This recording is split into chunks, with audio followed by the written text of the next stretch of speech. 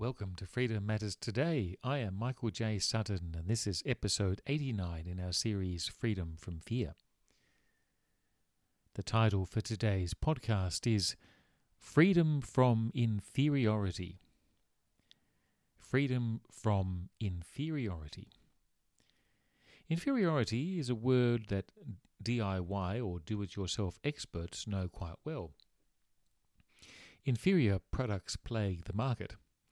They can include dodgy screws, faulty hand tools, brooms that snap under pressure, saws with teeth that have no bite, frames that are not up to scratch, drills with no power, and steel that bends with the wind. Inferior tools hamper good workmanship, and inferior products ruin construction. Inferiority seems to be the fastest growing language in the construction industry. When I lived in Japan, I visited the ancient city of Matsumoto, for it has one of the oldest, most authentic and beautiful traditional castles in the nation. Most of the old castles were pulled down in the late 19th century because the ruling class believed that anything not Western should be destroyed. But in the museum near the castle, there is a suit of samurai armour, and the breastplate is the most fascinating and yet most tragic part. It is a beautiful piece of armour, well made and crafted, and skillfully constructed. In the middle of the breastplate is, however, a single bullet hole. It would have killed the wearer of the armour outright. He would have been dead before he hit the ground. Despite its beauty, wonder, and craftsmanship, the suit of armour was inferior and no match for a rifle. God only gives us the best armour to fight against the schemes of the devil. We can be sure that as Christians we have freedom from inferiority. God gives us the only armour capable of sustaining an attack from Diabolos. It is made by God. It is not handmade, but God-made. It is divinely made and crafted of the best materials. The armour needed to repel spiritual attacks could not be made by us. We would not even know how to do it. The skills have long been lost to humans since the very beginning of creation. Paul is convinced when he tells us in Ephesians 6:11 to put on the whole armour of God so that we can be able to stand against the devil's schemes. What is needed is not something that comes from us, but that which comes from God. The armour of God is given because ours does not work effectively. Ours is a paper fence in a flood. Our armour is made by us, and we have put it on the wrong way. We have it upside down, and even when it fits, it's not suitable for the attacks that we will face in life. The tragedy is that Christians who place their faith in the church are ill-equipped for battle. The Mass will not save you from the schemes of the devil, nor will your infant baptism or your adult baptism, nor will your rituals or your sermons. It is only God who can save you, and it is only God who can protect you. Christian fascists might dare to go further and try to adopt the language of Paul to construct some principles we can live by. The Bible talks about faith, hope, and love, 1 Thessalonians 5:7-9, and in Ephesians, Paul speaks of truth, righteousness, peace, faith, and the Spirit. Ephesians 6:11-18. The Christian fascists will give beautiful sermons on love, faith, and hope, but they will mix it with the importance of trying our best to love others, especially our own, and how to build our kingdoms on earth and return our nation to our Christian roots. The Bible, however, does not offer principles to live by or ethics to obey, but presents us with a Saviour who has gone before us and stood in our place, so we would not need to stand against Diabolos alone. Let me say that again. The Bible does not offer principles to live by or ethics to obey, but presents us with a Saviour who has gone before us and stood in our place, so we would not need to stand against diabolos alone.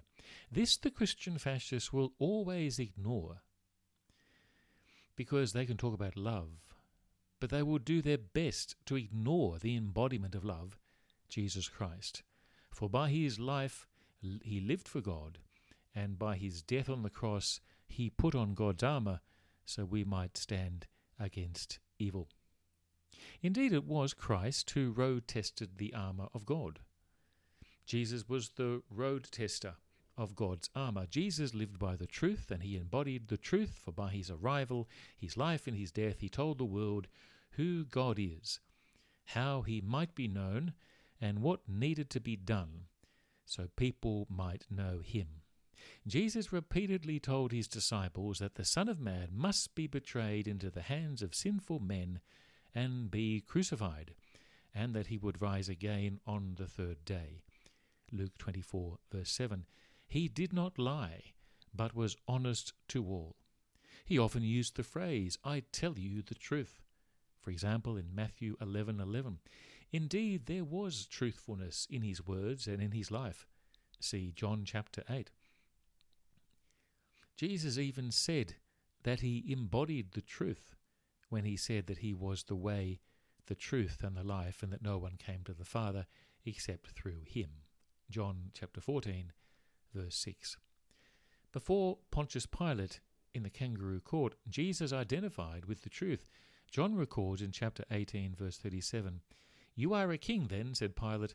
Jesus answered, "You say that I'm a king. In fact, the reason I was born and came into the world is to testify to the truth. Everyone on the side of truth listens to me." Are Christian fascists prepared to say that everyone on the side of truth listens to Christ? Of course not.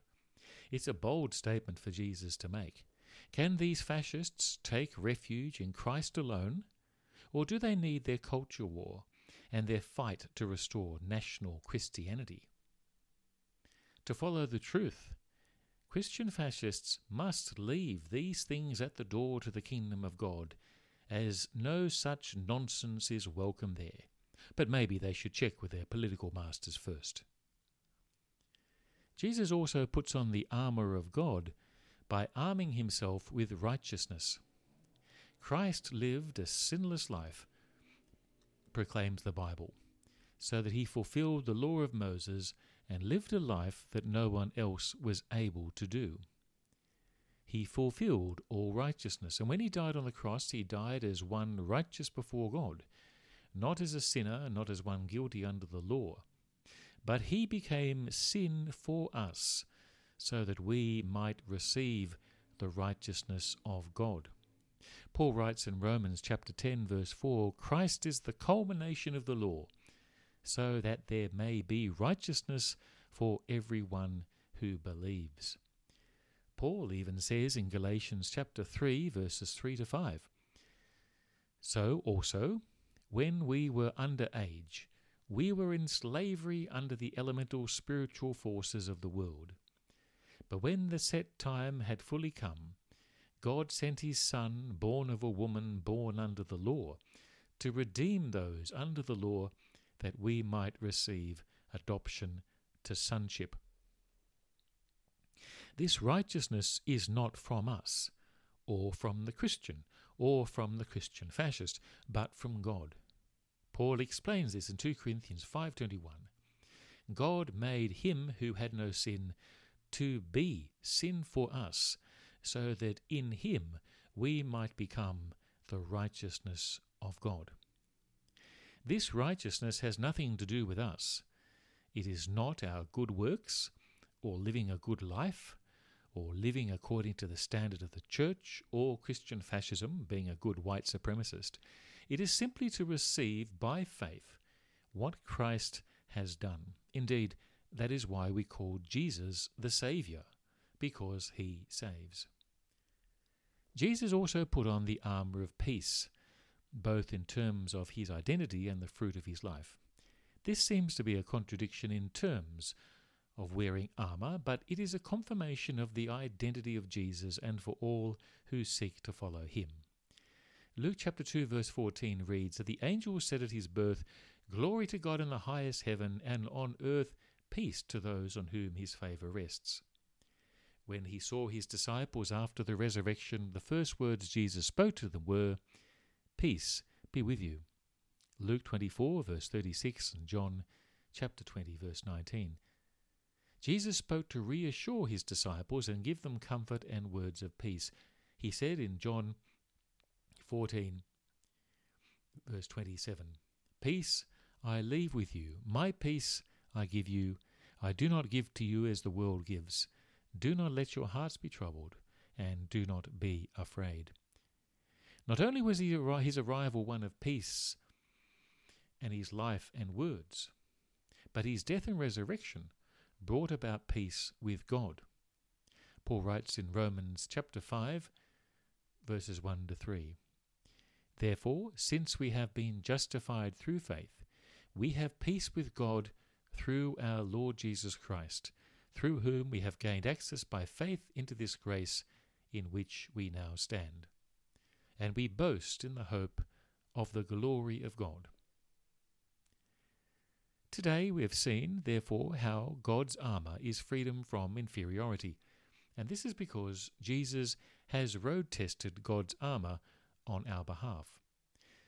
Tomorrow we will see how God has not left us alone to fight the devil, but given us stability in our walk with God, in our talk called Freedom from Instability.